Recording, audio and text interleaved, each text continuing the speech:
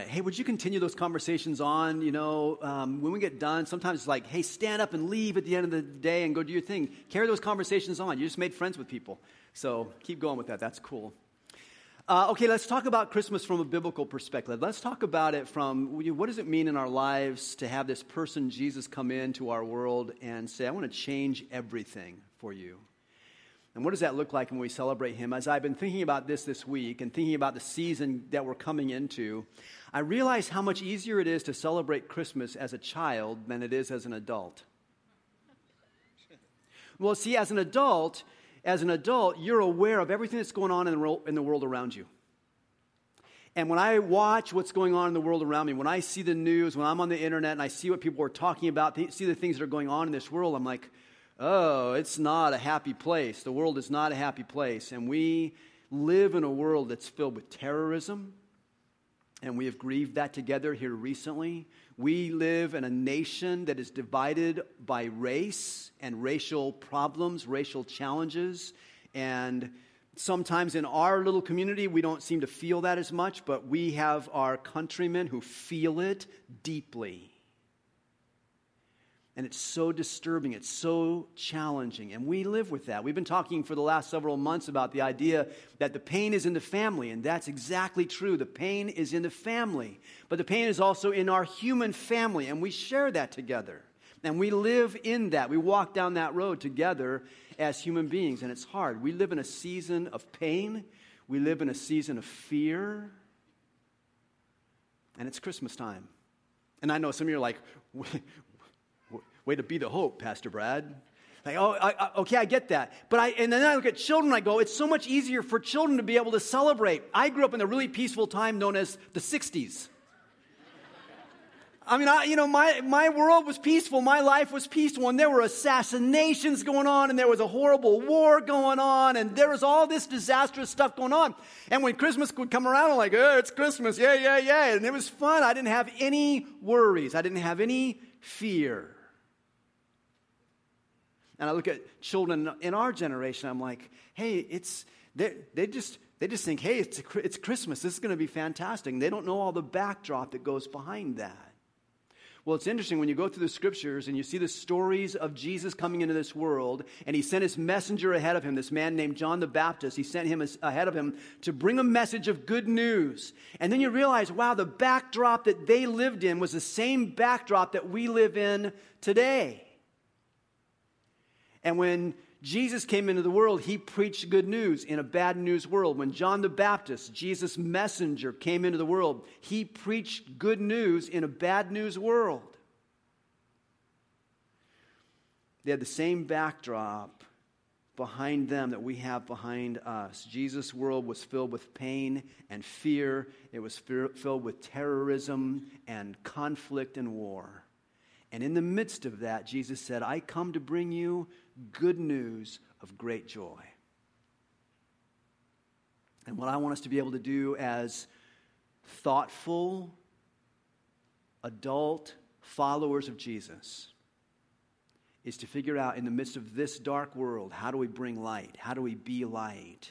How do we clear the way for the Messiah to come into the whole world? So we're going to take this weekend and the next 2 weekends after this, and we're going to do a new series called Clear. And it all comes from this ancient message that Isaiah the prophet preached, where he said, clear the way for the Lord in the wilderness.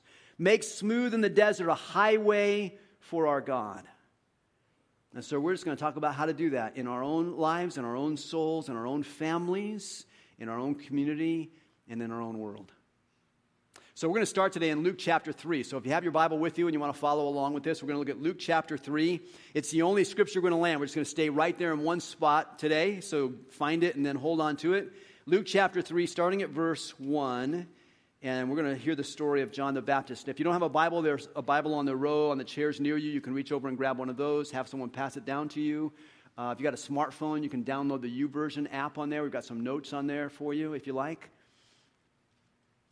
Or you can just listen. That's fine too. All right? Luke chapter 3, verse 1. Here's the story. in the 15th year of the reign of Tiberius Caesar, when Pontius Pilate was governor of Judea, and Herod was tetrarch of Galilee, his brother Philip tetrarch of Iturea and Trachonitis, and Lysanias tetrarch of Abilene, which is just east of Dallas. Sorry, I think that's a different Abilene. During the high priesthood of Annas and Caiaphas, the word of God came to John, son of Zechariah, in the wilderness. He went into all the country around the Jordan River, preaching a baptism of repentance for the forgiveness of sins. As it is written in the book of the words of Isaiah the prophet, a voice of one calling in the wilderness, clear the way for the Lord, make straight paths for him. Every valley shall be filled in, every mountain and hill made low. The crooked roads shall become straight, the rough ways smooth, and all people will see God's salvation. So the first thing you see when you see John the Baptist's story, John the son of Zechariah, it calls him here, was you see these political leaders. And you've heard of some of them, right? You've heard of Pontius Pilate. He was the governor of Judea. He was the governor of the territory around Jerusalem during Jesus' public ministry years.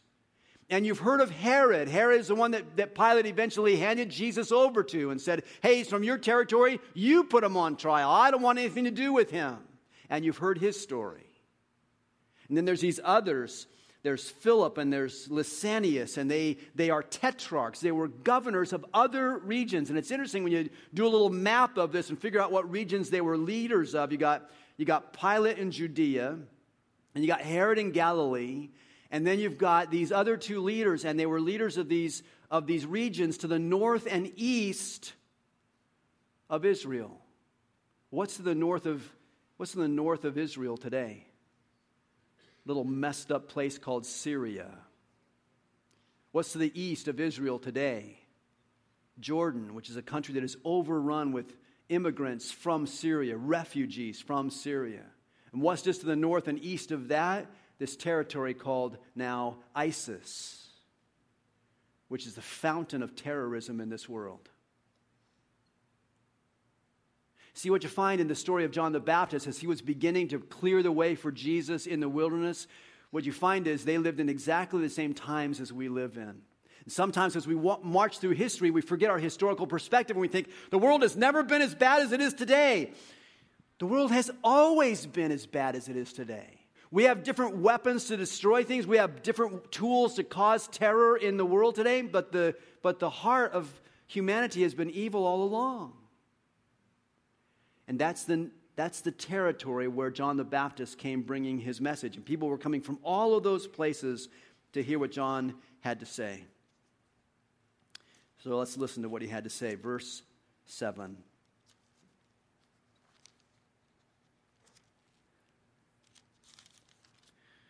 John said to the crowds coming out to be baptized by him, "You brood of vipers, who warned you to flee from the coming wrath? Produce fruit in keeping with repentance, and don't begin to say to yourselves, 'We have Abraham as our father.' For I tell you that out of these stones God can raise up children for Abraham. The axe is already at the root of the trees, and every tree that does not produce good fruit will be cut down and thrown into the fire." I love John. I mean, this is not how they teach you to preach in seminary. You know, hey, when you're going to have a message, do the introduction thing, then do the body of the message, then do a wrap up at the end. When you start with the introduction, just start like this. "You brood of snakes. You bunch of snakes." In seminary, they go, "That's not a good way to do it." They go, "Put a little sugar on it, tell a story first, invite people in to listen." He goes, "You snakes, who warns you to flee from the wrath to come?" I'm like, I don't think they were fleeing from wrath. I think they came just to watch the prophet burn. So interesting, so engaging, and he's just landing on those guys. "You snakes." But everybody was coming to listen to what he had to say. And what he had to say was this: I'm preaching about repentance. And that word freaks people out. If someone who's not a follower of Christ walks into church on a day we're talking about repentance, like, "Oh, I knew it, fire and brimstone and all this scary stuff, and that's what church must be about." And he's talking about repentance. He's talking about bring forth fruit in keeping with repentance. And we get all wigged out about this whole repentance thing, and that was John's message. But he's saying, what I want to do with you is not bring you comfort. God didn't send me out in the wilderness to bring you comfort. God sent me out in the wilderness to bring you hope. And the only way to find hope is through the process that's called repentance. And repentance means to change your thinking. In fact, John goes on and he tells them, here's what I want you to change your thinking about. Verse 10. When the people heard what he had to say to them, the crowd said to him, what should we do then? John answered, well, anyone who has 2 shirts should share with the one who has none. And anyone who has food should do the same. Even tax collectors came to be baptized. Teacher, they asked, what should we do? Don't collect any more than you are required to, he told them. And then some soldiers asked him, and what should we do? He replied, don't extort money and don't accuse people falsely, and be content with your pay.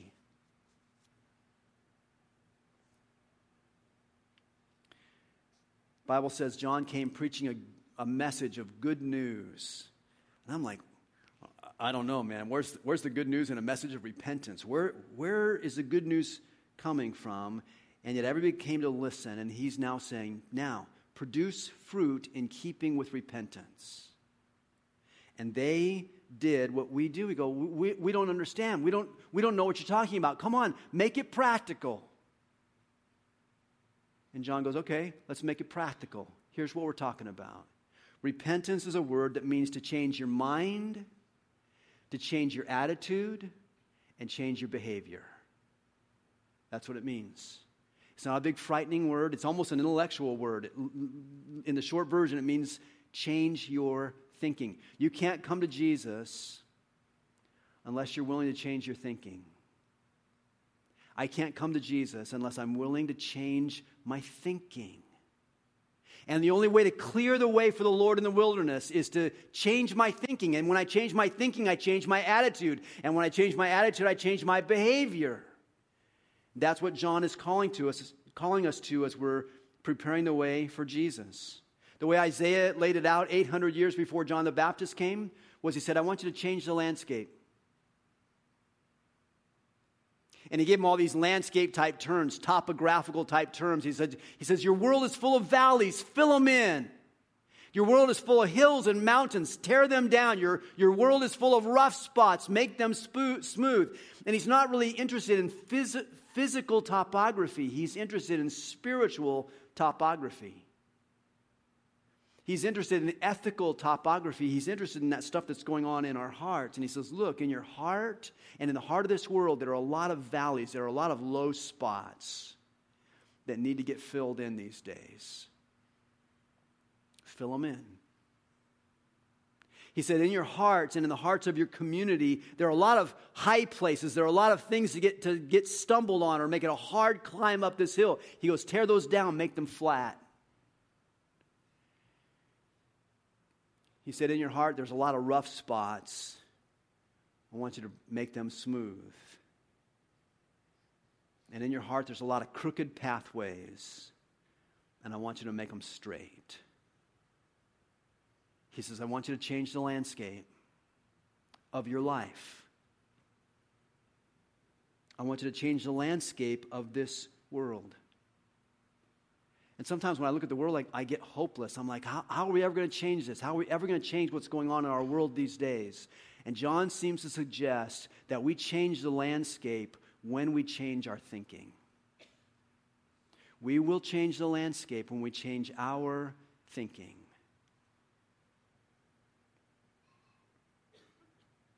And so the people that were listening to John said, they said, can you sort of spell that out for us? Can you sort of make it practical? Which is fascinating because they're just like you. I mean, people come to me all the time. It's like, thanks for making it practical. Or they'll say, please make it practical. Please give me something that I can use today or I can use tomorrow or this week. Make it practical. And so John's giving this message and he's talking about repentance and all that stuff. And people were coming to him and saying, well, can you make it practical? John said, okay, let's talk this way. Let me give you 4 practices. 4 practical things to do to clear the way for the Lord in your life this season? And I'm going to give you those 4, and I'm going to invite you to do one of them. Pick one of them, because John didn't give all 4 to everybody who was there that day. John gave 4 to 3 different groups of people. So you'll hear them, and then I'm just going to encourage you to take one of these 4 practices this week and start working on this one practice and see what changes in your life.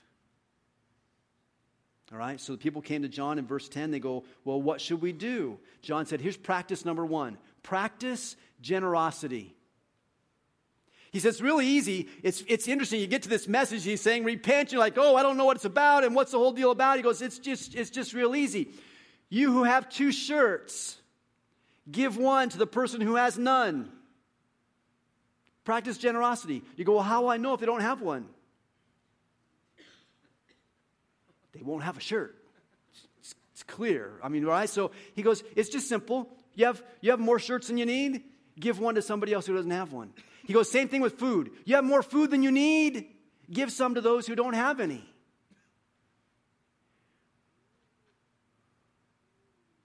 All right. 3 days ago, did any of you have enough food? Did a couple of you have more than enough food? Okay, then he's talking to you. If you have more than enough food, he's talking to you. If I have more than enough food, he's talking to me. If you have more than one shirt, he's talking to us. I have a stinking closet full of shirts. He's talking to me. He says, practice generosity. Find a way to practice generosity. Now, I'm telling you to pick one of these 4. This is the hardest one of the 4 for me. Starts off with the hardest one of the 4 for me. I struggle releasing my white knuckle grip on the things that I own. I find it hard. I don't know if it came from my background. In my background, we were not a well-to-do family. We didn't have a lot of resources. I applaud my parents for not making that a hardship on us. I really didn't know when I was a child that we were poor. And I credit my mom and dad for that. But something grew out of that fact of being poor, which was I learned to hang on to my stuff tightly. And as I see the scriptures talk about being generous and practicing generosity, I find that so difficult because I want to hold on to this stuff. You want me to share my food? I don't really know if I'm going to have enough food tomorrow. And you go, yes, you do. And I say, well, yes, I do. But in my deepest places, I don't know if I have enough. And John says, you want to clear the way for the Lord? Then practice generosity. With your food, with your clothing, with your resources, with your stuff.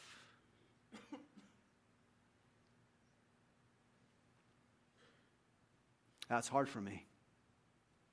You know, one of the things I'm grateful for in my life is I get to watch you guys do this. I don't know how Lakeside has become such a generous church when one of the leaders of the church really struggles with generosity. But I watch your generosity when we come to Christmas and we go, hey, we're going to do Christmas around town. You should bring some gifts. You should go buy toys and give it to somebody else's kid. You know, I look at that and I'm like, you are amazing. I go, let's do a food drive. And you go to Costco and Sam's Club and you buy out the place and you fill your pickup truck with stuff and you haul it in here and put up on the front. And you go, this is so cool. We get to be generous. I look at you who do that and I'm amazed at that. And some of you, when John says, hey, you should practice generosity, this is not something you should really focus on because you already do it. And those of you who are already doing this, God bless you. But those of you who find that your knuckles get white because you're holding on to your stuff so tightly, like I do, maybe this would be one where you go, this might be my practice that I need to work on this season. This, in my soul, would clear the way for the Messiah to come into my life.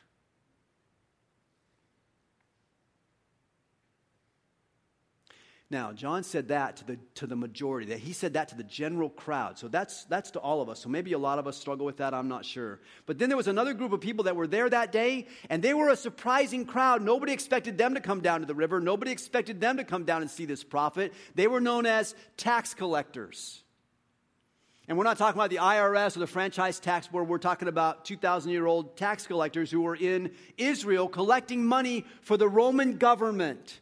And everybody in Israel hated tax collectors because they were Israelites, Israelis who were collecting taxes for the enemy government. And when they collected those taxes, the governor would say to them, you have to collect this much money from every person in our community, in your tax base. You got to collect this much money. And we'll pay you for that. We'll give you a commission, whatever the arrangements were. We'll give you a salary. You have to do this.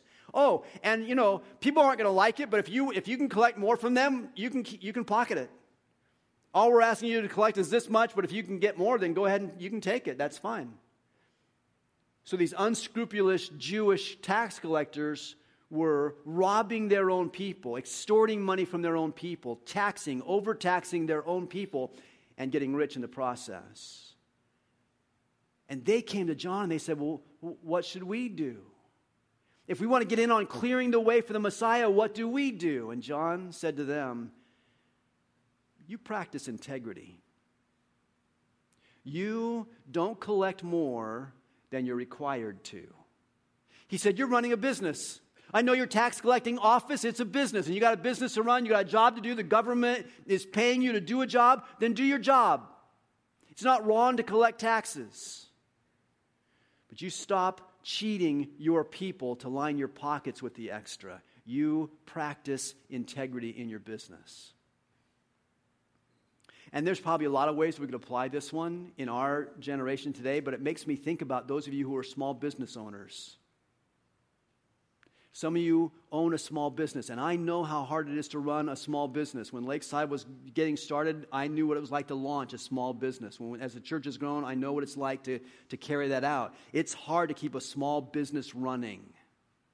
And so today there's a lot of pressure on small business owners to cut corners and to not practice everything that's quite so ethical. Because you say, everybody's doing it. And for me to compete in this marketplace, I've got to act unethically. I can't help it. I have to compete. And everyone's on the same playing field. This is how I have to do it.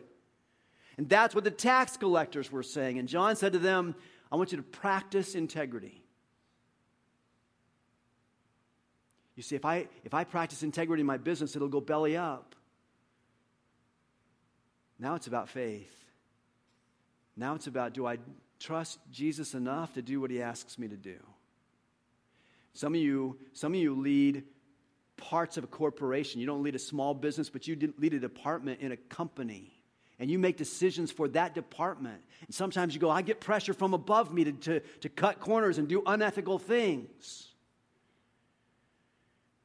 And John says, you want to clear the way for the Lord in the wilderness? You want to clear the way for the Lord in your life? Practice integrity, even in that. Some of you run larger corporations. You get to make choices for your entire organization. He says, practice integrity.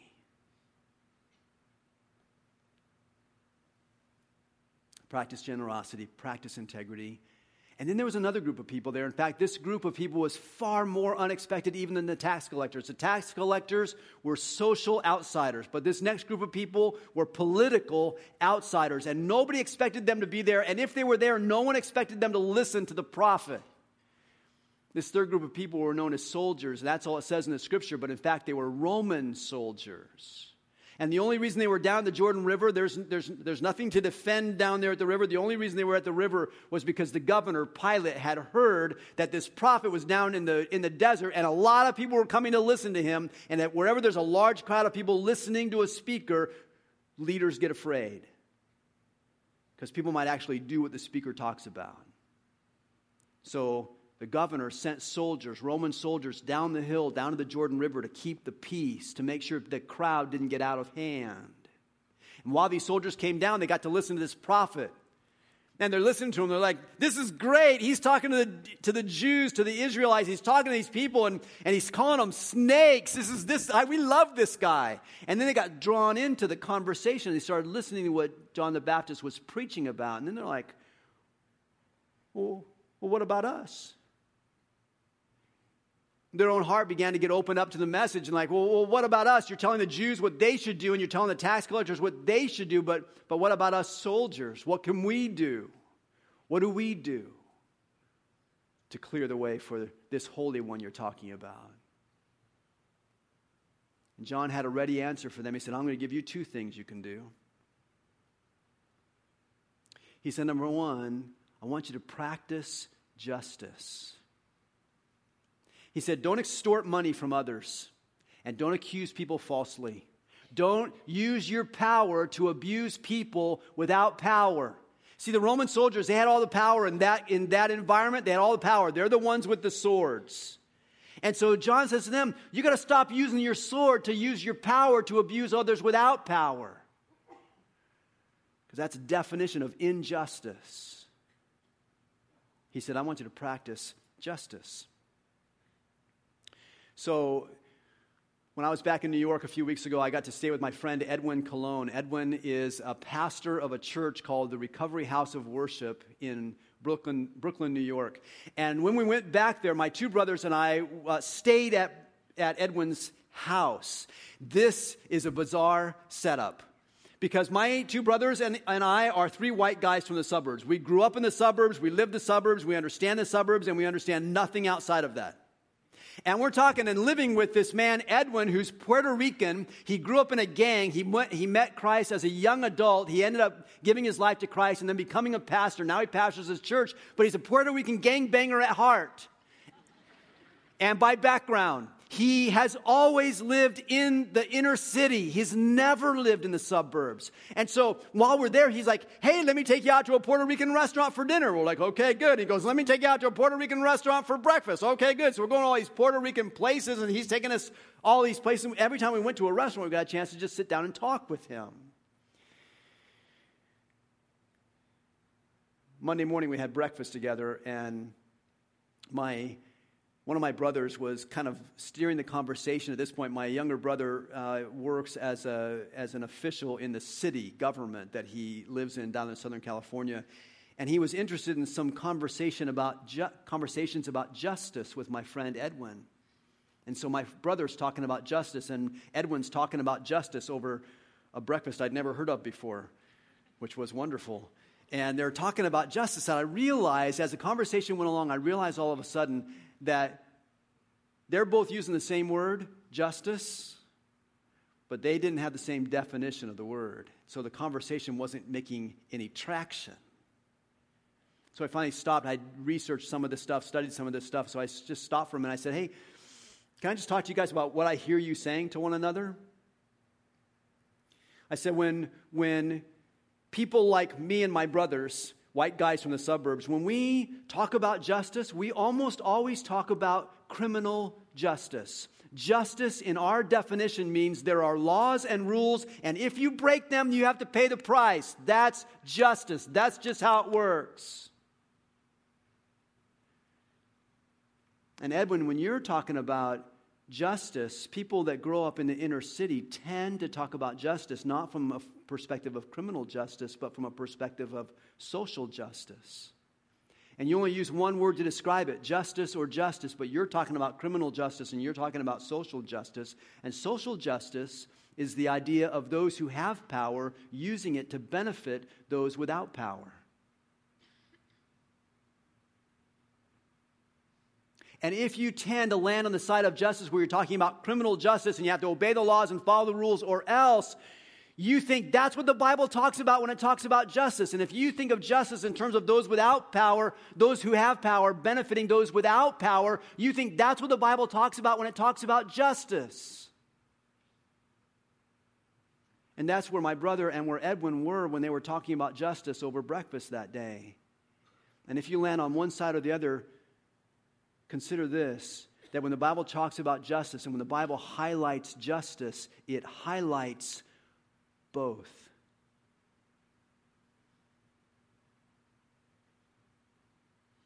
But when John came to talk to the Roman soldiers, who are the ones who had power, in this case, John talked about social justice. He said, you who have power, I want you to use your power to benefit those without power. Or at a minimum, I want you to stop using your power to abuse those without power. That's justice. And some of us have power. We live in a culture that has power. And if you have power and you could stop and figure out a way to benefit those who have no power or who have little power, you would practice justice, as John was describing it. John said, don't extort money from them. Don't accuse people falsely. Don't use your power to abuse those without it. And he would go beyond that to say, let's turn that around and let's make sure we use our power to benefit those who don't have power. Practice justice, he said. And then he said, one last thing for you soldiers. He goes, be content with your pay. Roman soldiers, according to Roman soldiers, were notoriously underpaid. And yet, when it came to their pay, they were without power. They had power when it came to abusing others with their sword, but when it came to their pay, they couldn't go to the governor and go, you got to up our wages. They couldn't go to the commander and go, you got to pay us more money. They had no power. And so they grumbled about their pay. And they abused people in Israel because they could. They had power over them. So now he says, look, you have no power with your leaders. You have no power about what you get paid. Be content with your pay. So John said, practice number 4 is practice contentment. Practice contentment. This is a beautiful one for us when we go into Christmas season. 100% of the time, in the marketing that you are soaked with every day of your life in our culture, the marketers are trying to get you to be discontent every day. When somebody creates a cute commercial, it's to lower your defenses, to get you to be discontent. You're not drinking the right beer. You're not driving the right car. You don't have enough, they're teaching you not to be content. John the Baptist 2,000 years ago said, you want to clear the way for Jesus to come into your life, into your community, into your world? Practice contentment. Practice, I have enough. I have enough. Which, interestingly, turns us right back to the first one, which is practice generosity. 4 practices to clear the way for the Messiah in your life. Pick one. He didn't say them all to all of the people. He said different ones to different people because he knew we had different needs. We were in different places. Pick one and begin to live that one out this week and clear the way for Christ. Jesus, thank you for being our Savior, our Redeemer, our King and our God. Thank you. We worship you together. Thank you for sending this man, John, in advance of you, to help us to clear the way, to get people ready, to change the landscape in our own hearts. Jesus, would you bless us with capacity to live out these things that you're calling us to? I don't think we change without your Spirit moving in us. I don't think we change without you nudging us and calling us and freeing us and shaping us. So would you shape us in these ways? And where people are landing on one or another of these practices, would you just open our eyes to ways on this day that we could live this out? And I pray you'll change the landscape through us. Lord, we love you. We seek you. Lord Jesus, amen.